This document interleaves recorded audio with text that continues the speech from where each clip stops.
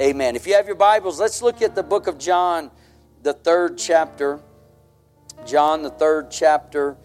And we'll begin reading with verse number 23. I'm sure it is there on the screen behind me. If you want to follow along there, you can read in your Bible or smart device, whatever you may have. 23 says, "And John also was baptizing in Aenon near Salem, because there was," somebody shout, "much water." John was baptizing in a specific place because, the Bible says, because there was much water there. Amen. What a powerful indication and evident truth that we have. To be baptized according to Scripture, you need much water. Not a thimbleful, not a sprinkling of, not a few drops. Baptism it requires much water. As the Greek word baptizo tells us, to be buried or dipped or immersed or plunged beneath. Amen. Completely covered. John was there because there was much water. He was baptizing, and people came and they were baptized, the Bible said. For John was not yet cast into prison. So we know the course that his life did take, and ultimately ended up with him being incarcerated and life taken from him. But this is previous to that. He's baptizing people, and there arose, 25 says, a question between some of John's disciples and the Jews about purifying. So it's interesting that this question would rise on the heels of talking about baptism. So not only is baptism a burial, but it is also a purifying.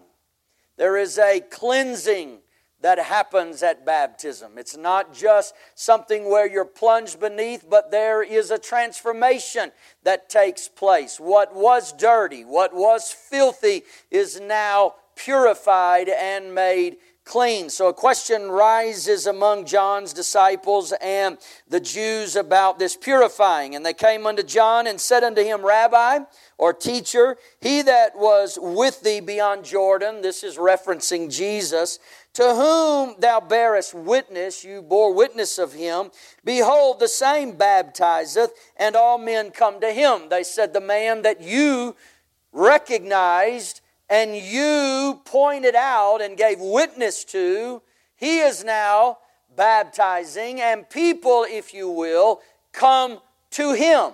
They were trying to create a competition or some type of trouble between John and Jesus, and seeing if they could pull on John to say something negative about the Lord. And so the Bible said, John answered and said, a man can receive nothing except it be given him from heaven. Now, I could get real theological and we could spend a whole lot of time here, but this is an interesting progression of Scripture. They're talking about baptism. They're talking where we began, where they were and what it required, much water, and John is doing this. And then they start raising the question of purifying. And then they say, but Jesus is doing the same thing. And John comes back and said, none of us can do anything, or none of us can receive anything unless it comes from heaven. So if you want a burial, true burial to happen that has purification attached to it, then it's something that has to happen from heaven. You don't just get wet and get clean. When you start talking about baptism, it's not a bath. All right, don't be confused. There's a cleansing that comes that is a spiritual cleansing that happens because heaven grants that in someone's life. And so he said it's given from heaven. Ye yourselves bear me witness that I said I am not the Christ, but that I am sent before him. And he that hath the bride is the bridegroom, but the friend of the bridegroom, which standeth and heareth him rejoiceth greatly because of the bridegroom's voice. This my joy therefore is fulfilled. Verse 30, now he makes this statement, he must increase, but I must decrease. He must increase, but I must decrease. And once again, we see this attachment to burial, decrease, and increase. Purifying and all the things that were being talked about. So I want to talk for just a little while, and from this thought, if you'll just follow along with me as I read several more verses and make some statements concerning these verses. From this thought, the path to increase. The path to increase. God bless you, and you may be seated. Amen. Shout increase. Shout it louder. You have a mask on and I can't hear you. Shout it even louder. Increase. Amen. That is weak and pitiful and sad, and I'm really hurting for you.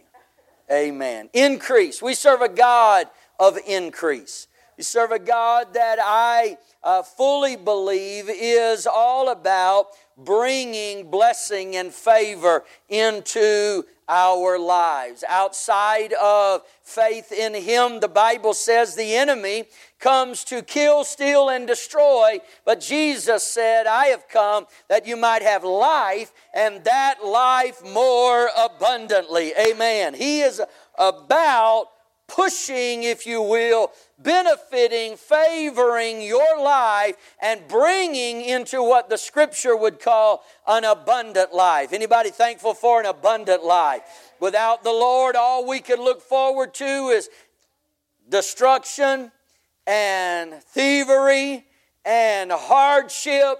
But with the Lord on our side and with the Lord in our life, there is blessing and there is favor and there is abundance and there is promise that He has destined for each and every one of us. In fact, it's in Genesis 8:22 where the Bible says, while the earth remaineth, seed time and harvest, cold and heat, summer and winter, day and night shall not cease. All of this plays into increase.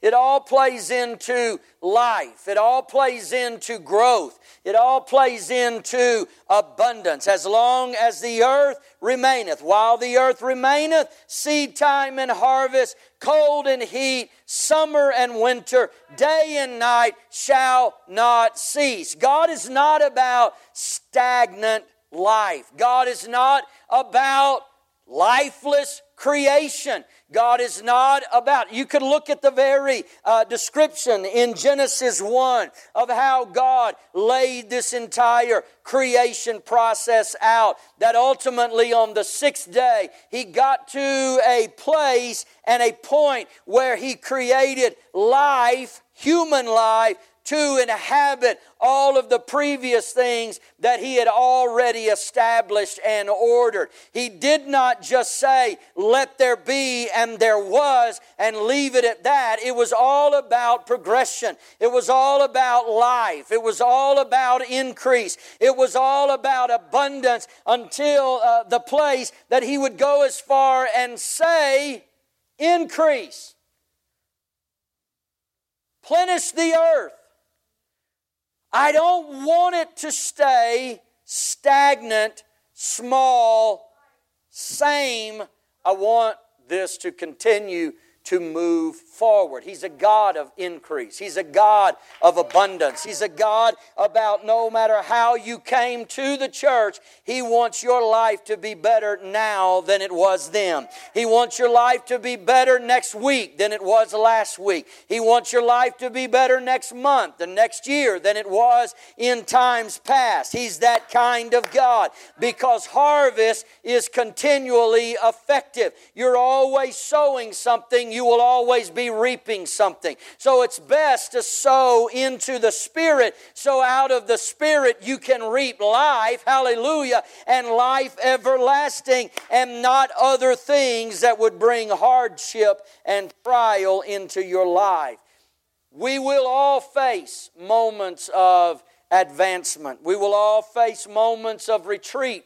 We will face times when there is great growth in our life, and we will face times when there is decline. But it's all part of God's process, and it does not stop at any one of those places. Now, I know people who get off the track and they somehow abandon the process when they're in a low place. And so they seem to be perpetually in a place of negativity and in doubt and unbelief, and life is tough and life is hard and life will always be this way. That's because they've chosen to get off of the path, if you will, and start abiding in one place. Then I've met others who say, man, it's always great. Have you ever been around those kind of people? Where it doesn't matter what you say to them, everything's always awesome, everything's always great, everything's always phenomenal, everything is always over the top, and you want to punch them in the face and say, I know you're lying, because there's no way life can always be that good.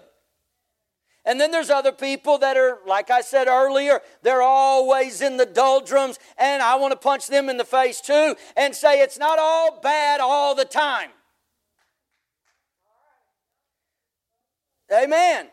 There are times when you will have decline, but there will also be times when you live in great reward. And there will be times when you are advancing, and there will be times when you are retreating. The whole point is, don't abandon the process or stop in one location, but allow God to continue to unfold His plan and process in your life. Because things can change in a hurry. Look at your neighbor and say, you're going to have to help Pastor today and not act like you're in a Baptist church when you're in a Pentecostal church. Amen. Amen. See how that works? Shout amen. That makes me feel better. And it should make you feel better. Amen. But there are times when I'll take a Baptist nod if I can't get a Pentecostal amen. Just let me know you're alive out there. Listen, there are things in God that you and I have yet to obtain. There are things in God and places in God we have yet to arrive. He said it in His Word. In my Father's house are many mansions. If it were not so, if it were not true, I would have told you. Behold, I go to prepare a place for you, that where I am, ye may be also. He's saying there are places prepared that you have yet to arrive. But if you will follow in me and walk after me, I have destiny set for your life. Increase, favor, blessing, times of advancement. I like what the wise writer said in Ecclesiastes, the 3rd chapter, verse 1. He said, to everything there is a season. Shout season. Come on, we have seasons of time. We have winter, and we have spring, and we have summer, and we have fall, and we call those seasons. And even on the calendar, there are days that are marked that this is when winter begins. This is when summer ends. And it's there. These are bookended by time markers, that there is a season. It will not always be winter. It will not always be summer. It will not always be fall, and it will not always be spring, but there is a season. And to everything there is a season. What you're going through right now, what you're facing right now, what you and I are dealing with right now, there is a season that I'm in. And I have to make sure that I hold on to God long enough to get through this season and into the next season. This may be a time when everything is dying away, but the next season may be a season of life. There may be some springing back, if you will, something that changes. And He said, to every purpose under the heaven. There is a purpose for your situation right now. He named a number of things, and I'll run through them quickly. A time to be born and a time to die. A time to plant and a time to pluck up that which is planted. A time to kill and a time to heal. A time to break down and a time to build up. A time to weep and a time to laugh. A time to mourn and a time to dance. A time to cast away stones and a time to gather stones together. A time to embrace and a time of COVID refrain from embracing. You don't embrace during this time. Some people are good with that. Others are not good with that. Some want to hug everybody and they break all the rules. And others, I'm not afraid. And then some don't want anything to do with anybody and they stay at many feet difference from folks. And so there's a time to embrace and a time to refrain from embracing. A time to get and a time to lose. A time to keep and a time to what?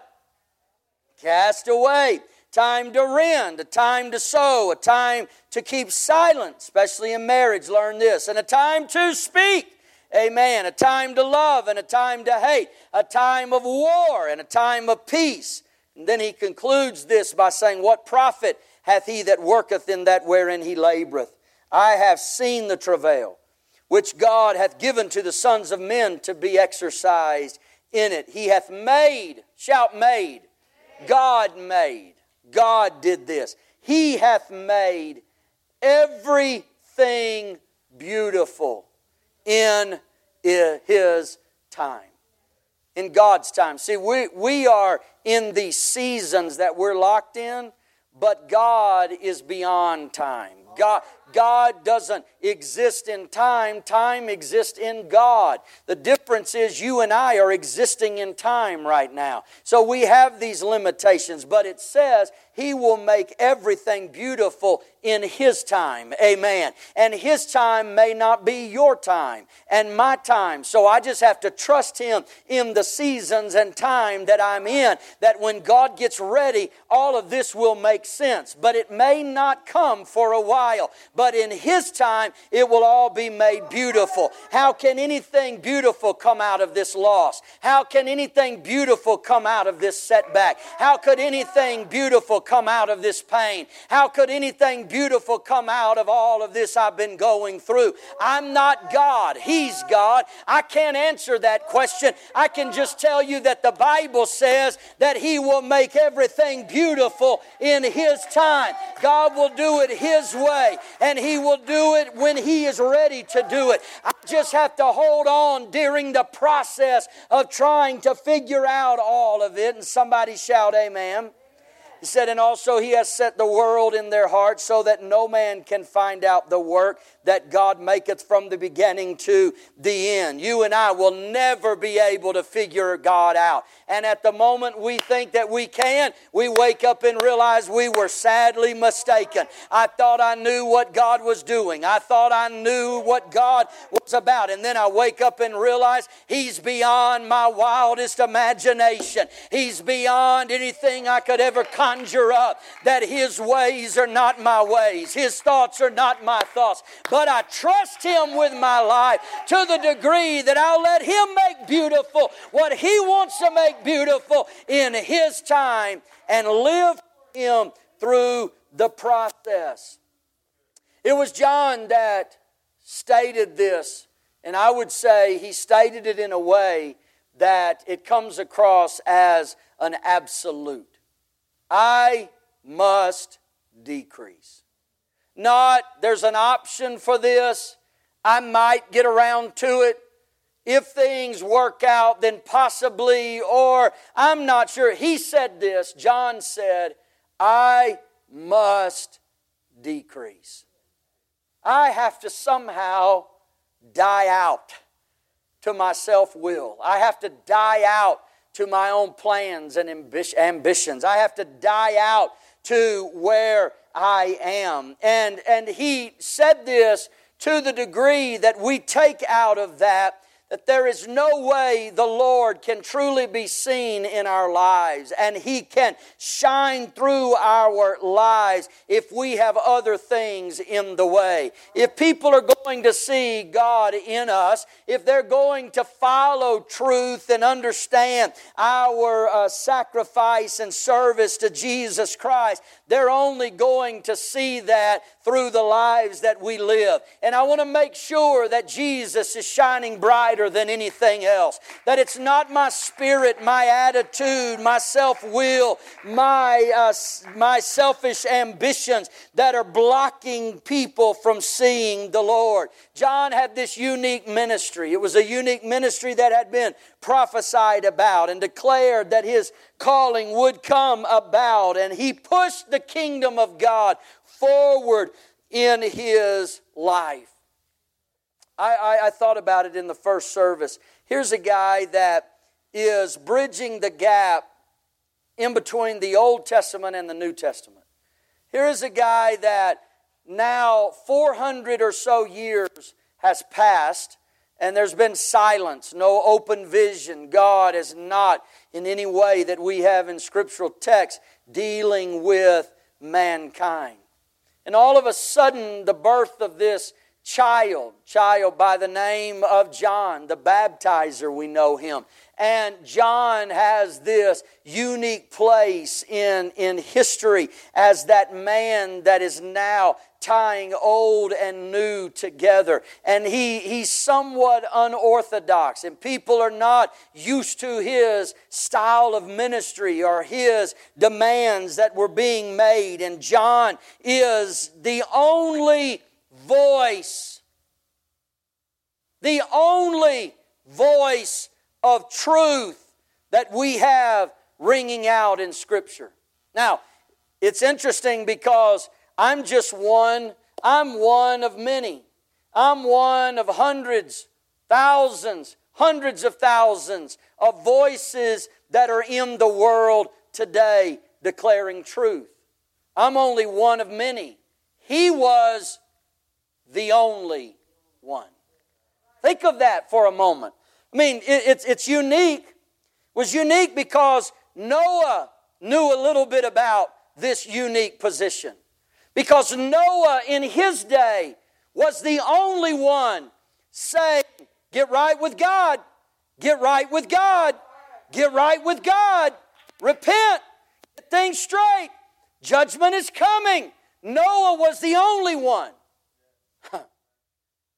John was the only one. Think about the importance of that role. That if everything were to fall solely on my shoulders to try and influence 7 billion people on the face of the earth. Now, I would say that you would take that responsibility in a great way and not lightly at all. That you're the only one. But in that it would be easy to get caught up in your own fame. It would be easy to get caught up in your own calling. Right? And now all of a sudden, someone else comes on the scene. Right? And you have disciples, followers. And he has disciples and followers. And not only is it someone else, it's a family member. It's a cousin.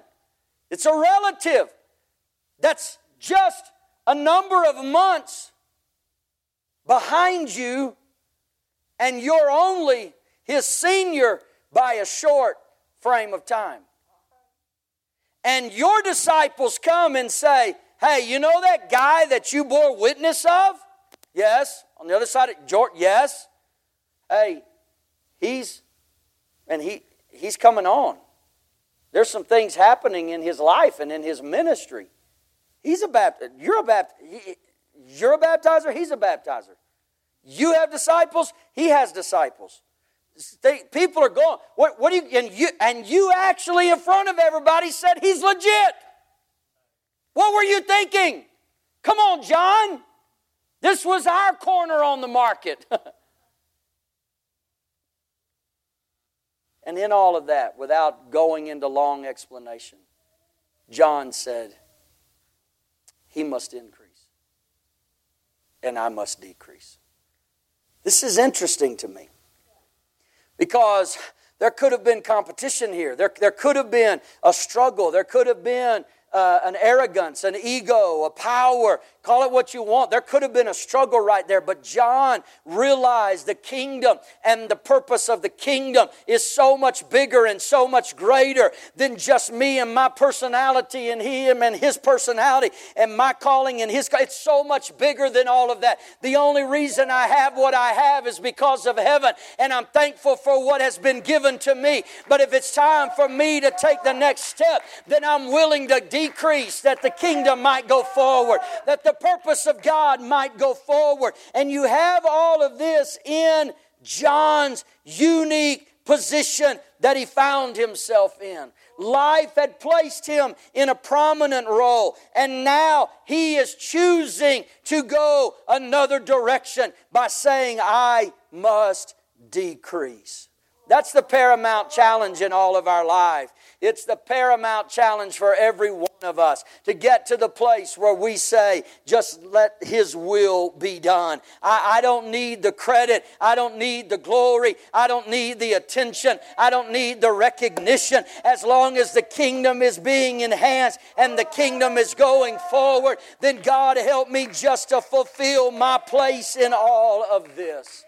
It was Jesus that said in John 12:24, except a corn of wheat fall into the ground and die, it abideth alone. But if it die, it bringeth forth much fruit. I want to talk to you about the path to increase. The path to increase is not to see how much you can get, to see how much you can gain, to see how much you can hoard, to see how much you can collect. The path to increase is to see how much you can give away, to see how much you can sacrifice, to see what you can commit to the cause of Christ that is greater than any acquirement, if you will, of personal recognition or even monetary advancement. Except a grain of wheat fall into the ground and die. Think about this. Think about the value of John's life. Here is one guy responsible for being the forerunner and paving the way for Christ to come after him. It wasn't a conglomerate. It wasn't this great group. It was one guy as the forerunner breaking through all of the hindrance and hardness and coldness that was there present in the world at that time. John's life had great value, and I would say it also had great importance that all of us are here today as a result of the life that he lived and the sacrifices that he made. He was important, and no less. You and I are valuable in the kingdom of God, and we are important to the plan of God. If we were not valuable and important, we would not even be sitting here right now. He valued you and I so much that He robed Himself in flesh. He came and paid the highest sacrifice for our salvation. Your life is invaluable to Him, that He would give every drop of blood. And important that He would bring you into the kingdom for such a time as this. You and I could have lived at any other time, but He chose us to live right now. So, well, I don't know if I can handle this. Apparently, He thought you could, or you would never be breathing fresh air right now. He values you, and you are important in the kingdom of God, so you're attached to this, and you are a part of this. I want you to see this, that when you sacrifice it all, when you die out, when you decrease, you are not jeopardizing your value or your importance. You are not bringing into question whether He loves you or not.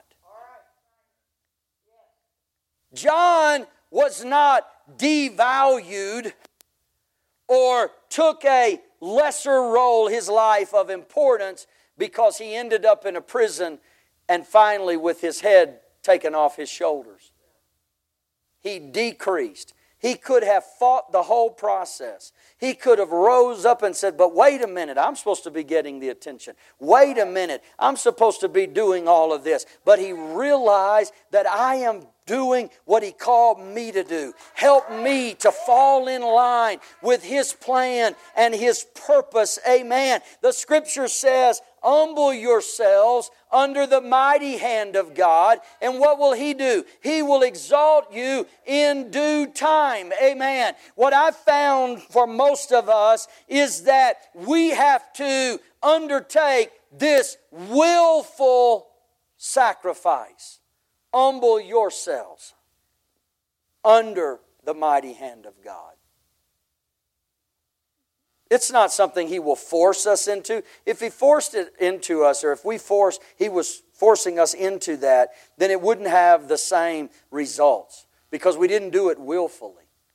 When you humble yourself, you are willfully saying, I'm placing all of my plans in your hand. And I'm placing my today and my tomorrow and my future into your hands. And I trust you with the result of all of that. And so, God, I humble myself. Just because you have humbled yourself does not mean you're weak. It does not mean that you have no value. It doesn't mean that you're not important. It simply means that you have realized the greatness attached to meekness. Amen. So when you humble yourself and you do that out of meekness of life, meekness of heart, not because you're a weak individual. When people look at the church and say, why are you living that way? And why are you doing that? Because I want to be meek in the presence of God. I want to give God the opportunity to do whatever it is He wants to do in and through my life. The path to increase is through decreasing. And here's what I find with most of us, and at least the people that I've had the opportunity to deal with, and that is most often we have to decrease in our attitudes. We have to decrease in our spirit when our attitude isn't what it needs to be. When our spirit isn't what it needs to be, and we get cross or we get sideways with our family or with the church or with the pastor or even with God, and we have to say, wait a minute, I need to decrease right now. I'm not letting this attitude get a hold of me. I'm not going to let this spirit get a hold of me right now, because I realize if increase and abundance and blessing like God wants to bring into my life, if it's ever going to come to me, it will come when I lay it all down, when I just decrease in the presence of God and say, God, search my heart, search my spirit, search my attitude. You know what? We are the first ones to know if our attitude's not right. We're the first ones to know if our spirit's not right. But sometimes we're the last ones to do anything about it. And that's the problem. We're the first ones to know and the last ones to do anything about it. And so in that time, we're in this holding pattern, and what God would do and what God would choose to do, He doesn't do, because we haven't come to the place where we would say, I must decrease. I cannot let this go 1 day, 1 week, 1 month, 1 year. I have to deal with it right now. I have to bring it to the foot of the cross. I have to lay it down again, because the kingdom and the efforts of the kingdom are so much greater and so much more important than this issue that I may have. So it most often happens to us through personal recognition. We recognize something's not right in our heart and life. Then there's times where we receive a gentle reminder through the Word of God. Whether it's reading the Word, studying the Word, hearing the preached Word of God, whatever it is, we get a gentle reminder that something needs to change in my life. Or we feel this restlessness and we feel this place where we're uncomfortable, where things are not right, and we seek godly counsel, and godly counsel would say to us, hey, you need to take this to the foot of the cross. You need to make this right. You need to lay it down. Decreasing will put you on the path to increase. But if you just refuse, what does the Bible say? If you save your life, you will lose it. But if you will lose your life for my sake, then you'll gain life. Amen. It's just this reverse thing that God has in His kingdom and the way He works, that we have to allow things to not be attached to us. We have to let them go. Let me ask you this question, because this is something that has been rolling over in my mind for some time. How has 2020 changed you? If you can remember a year ago. Some of us have a hard time remembering yesterday, much less a year ago. But if you can remember a year ago, where were you a year ago in your mind, in your heart, in your spiritual life, in your walk with God? Where were you a year ago? What has 2020 done? Has it changed you any?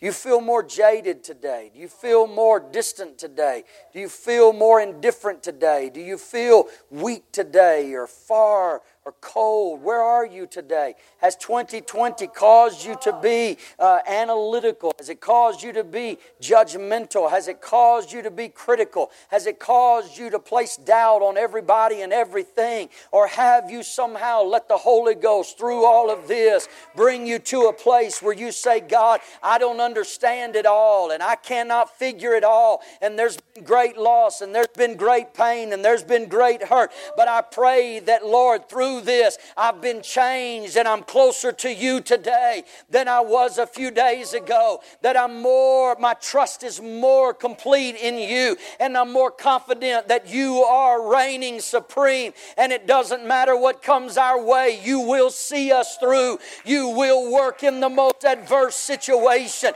You will stand beside us. Come on, the writer said, I once was young, now I'm old. Life has changed me. Life has worked on me. Trials and problems and setbacks have helped me.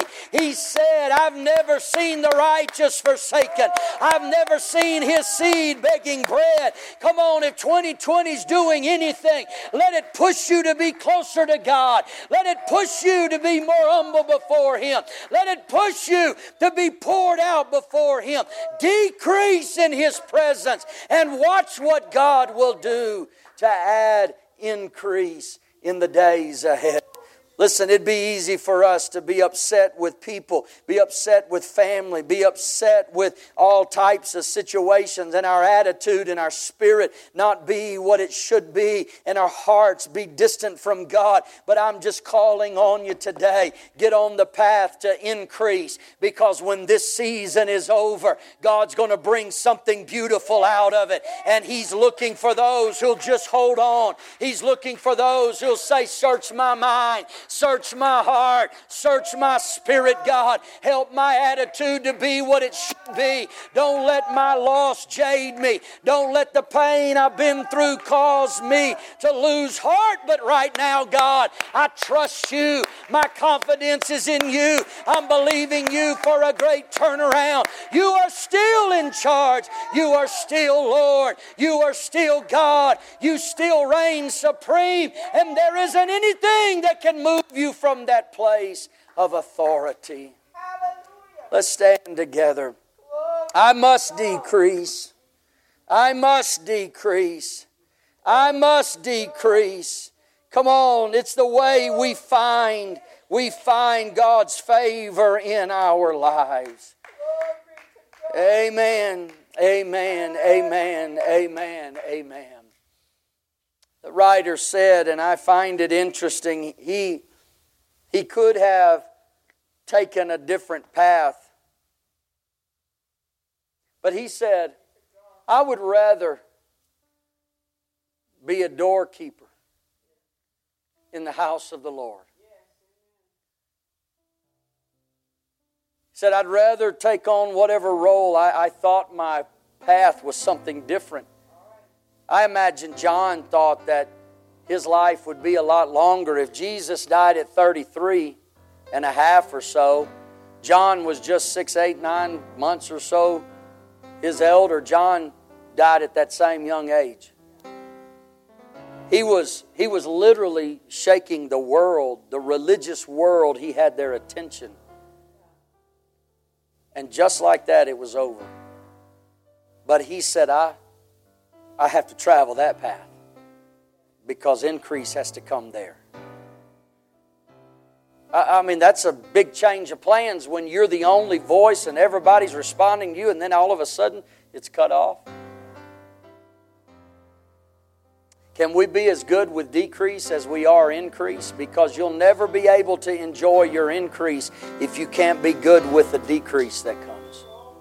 If you can't handle the loss in your life, the loss of purpose, the loss of family, the loss of calling, the loss of direction, the loss of whatever it may be, self-will, if you can't get through that, then I can promise you, you will never be able to handle the increase that comes.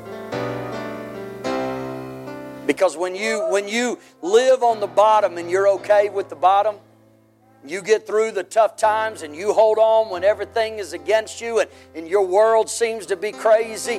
When the increase comes, you're not as attached to the increase because you know the same God that's with me in the increase is the same God that was with me when I didn't have anything. And He will bring comfort and He will bring strength in every situation. So I'm willing to decrease that your kingdom and your purpose and your will may go forward.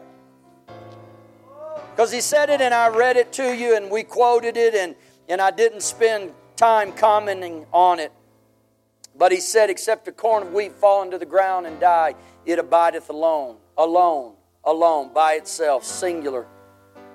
But if it die, but if it decreases, what did it say? It'll bring forth. It's going to bring forth what? Much fruit. So it's in the singular death of someone's purpose and desire and attitude and heart, whatever it may be, that all of a sudden great fruit comes. But He said, if it die. In other words, if it doesn't die, then the much fruit never comes. Ask Abraham and Isaac about that process. Abraham, if you hold on to your boy, all you will ever have is that one. But if you lay him on the altar and you give him to me, I'll make you the father of many. Stars of the heavens, the sand of the seashore, you won't even be able to number what comes out of the fruit of laying one down. Are you hearing me right now? Decrease. There's favor in decrease. There's abundance and blessing attached to it. But we have to be good with it and we have to be okay with it and we have to work our way through it. And on the other side of it, God makes everything beautiful in His time. God will do it if you're thankful for that. Lift your hands and lift your voices and let's talk to Him together across this place right now. God, we want Your plan. We want Your purpose.